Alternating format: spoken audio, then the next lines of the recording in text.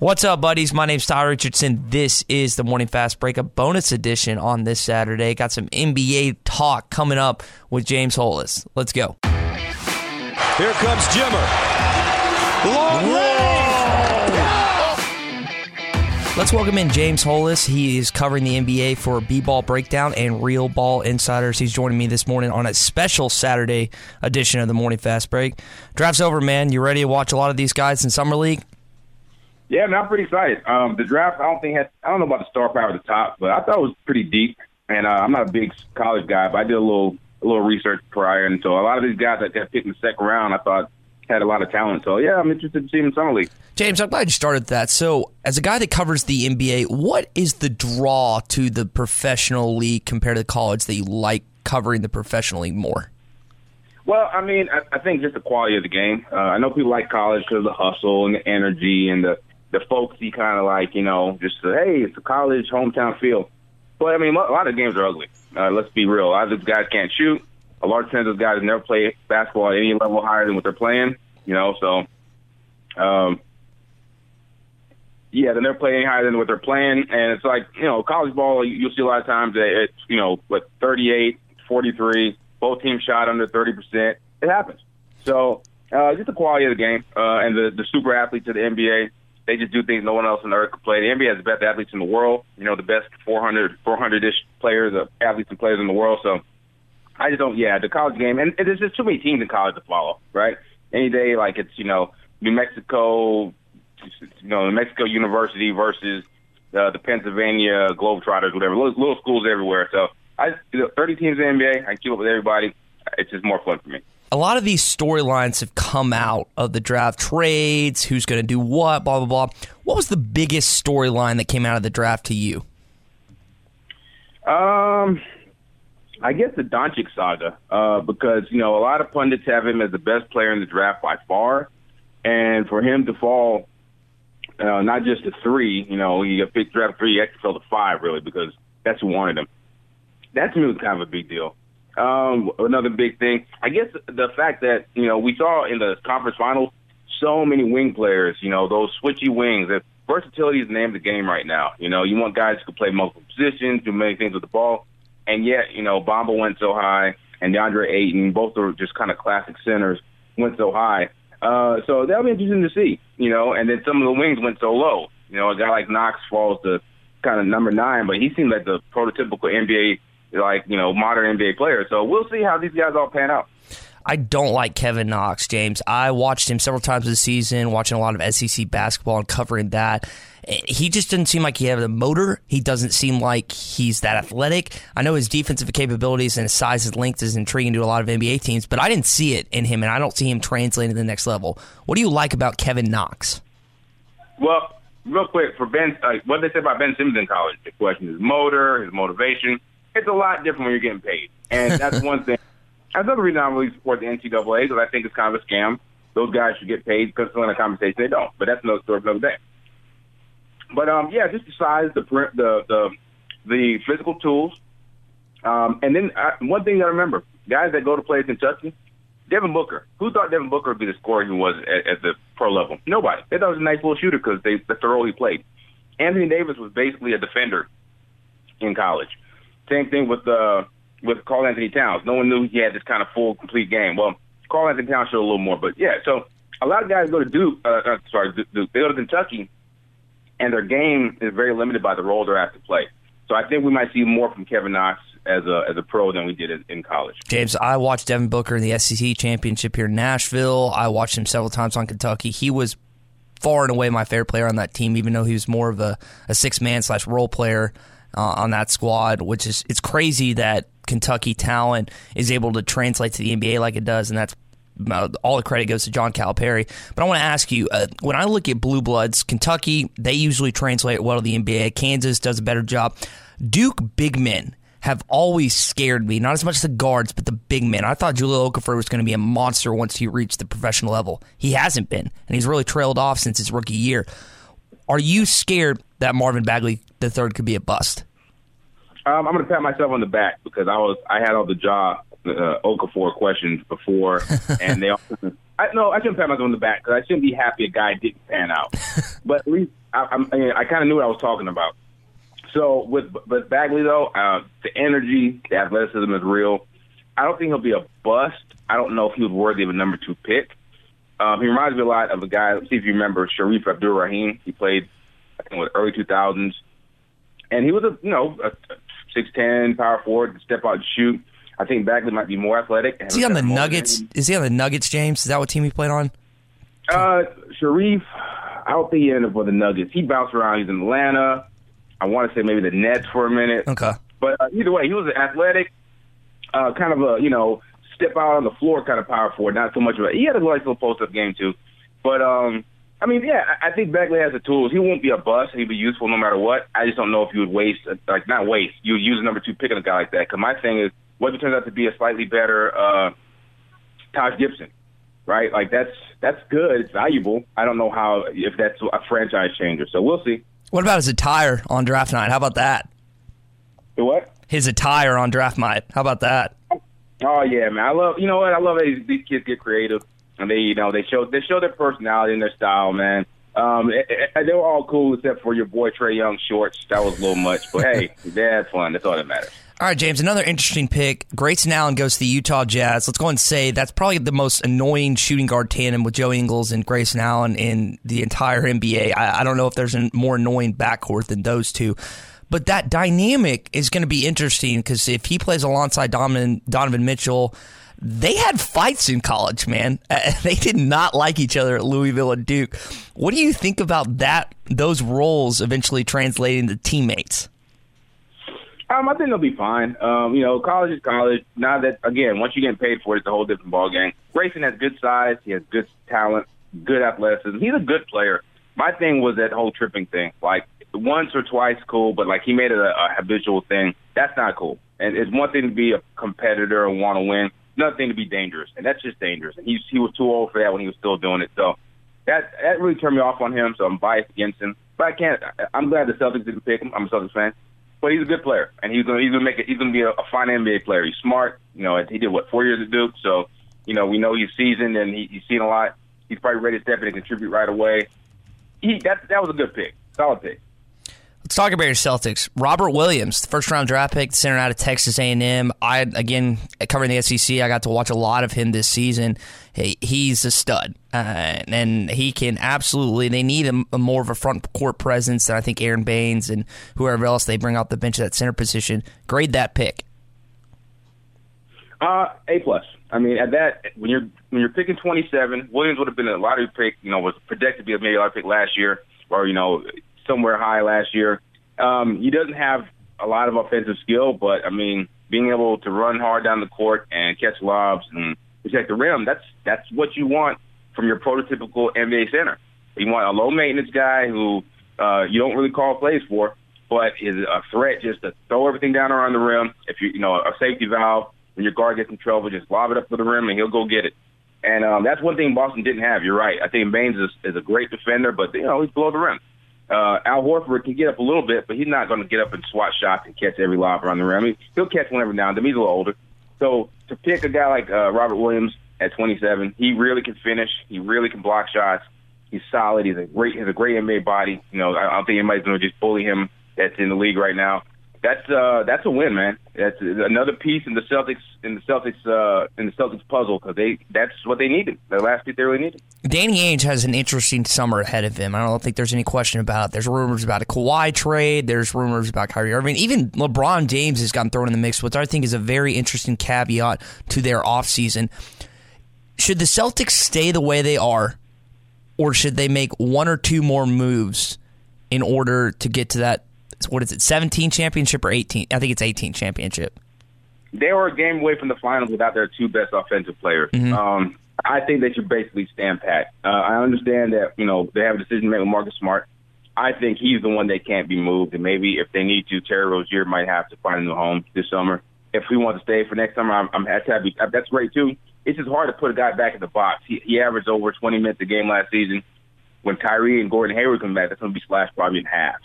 And I understand he's a young player and he's up for a contract next summer. So maybe find somewhere just to move Terry Rozier He's very valuable, so that's on court. So that's a decision they have to make.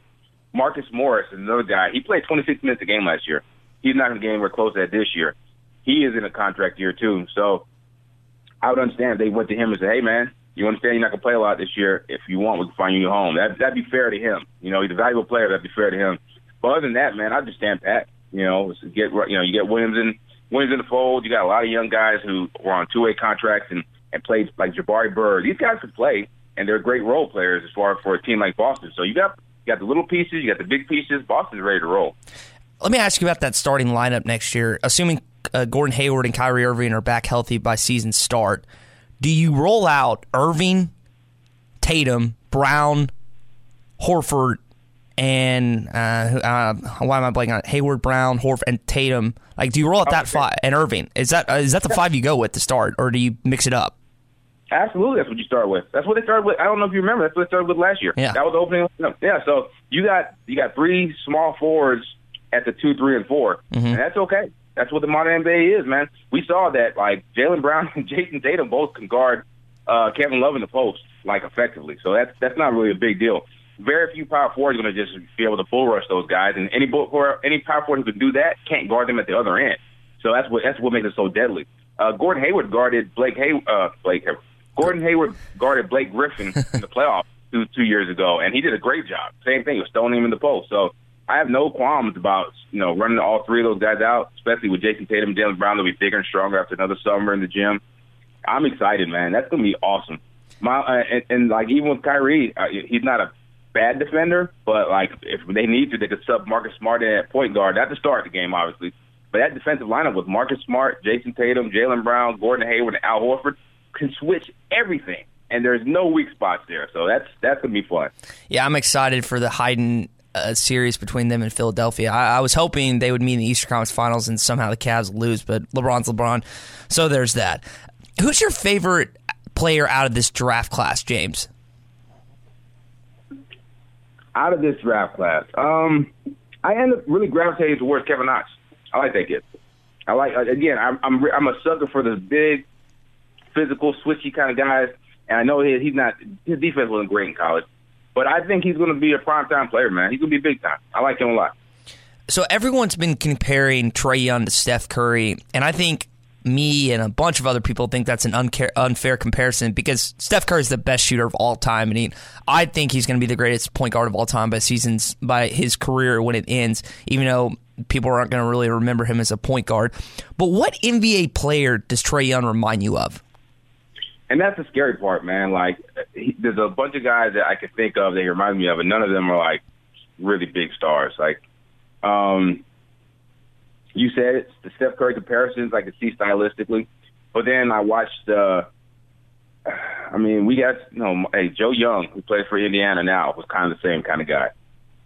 Monta Ellis is a smallish kind of guard who can really shoot. He can get in the lane and do things, but when you're not overly athletic or powerful, it's hard. The kid's name for the Knicks. He got drafted by the Jazz and he got cut. And now he plays for the Knicks. His name is just right over my head right now. I'll come back to that. But I don't know, man. I don't know. It's just like you said. Steph Curry's the best shooter ever. If this kid isn't, there's always like a scale in this thing, right? You can say, all right, if he's 80% of Steph Curry, that's great. But is that enough? You know what I mean? Is that enough to really? Because what makes Steph Curry great is the fact that he shoots so well. If Steph Curry was 80% of Steph Curry, that's not really a great player. It's a really good player, and you can scheme for it a lot better. So that was a really gutsy pick by Atlanta, or a gutsy trade by Atlanta to get him in there, and I hope he works out. I'm not really high on him. Are the Hawks? So you don't think the Hawks are the right team for him? I don't, and I just don't know if. I know people tell me that like his passing's underrated. And of course, he played for a team where he was the only weapon. So, team just really double, triple team. They jumped it up for him and made it really tough for him. So I understand. Maybe with NBA athletes and NBA spacing, we get to see. But I think about look at Buddy Hield. Buddy Hield was great as a college kid, and he gets to the pros, and he's Buddy Hield. He's fine. I think another player like Jimmy Fredette, flamethrower in college, absolute flamethrower, and he's a flamethrower overseas right now. In the pros, when you're just too small and not really you can't really get it done. You can't get it done. So it's hard to translate, man. We'll see. Mikal Bridges is my favorite player of this draft. And I don't think he's going to be the best player. I don't think he's going to be an all-star or anything. I just really, really like him. Why do you think Philadelphia traded this pick? Do you think it is solely to get a guy like a Paul George or Kawhi Leonard this summer? You know what? If you asked me about my favorite player, and I said Kevin Knox, probably coming into the draft, it was Mikal Bridges. Okay. Because, again, I think we talk so much about how the league is going to that exact type player, and it's amazing that exact type player fell to 10, and they got traded back anyway.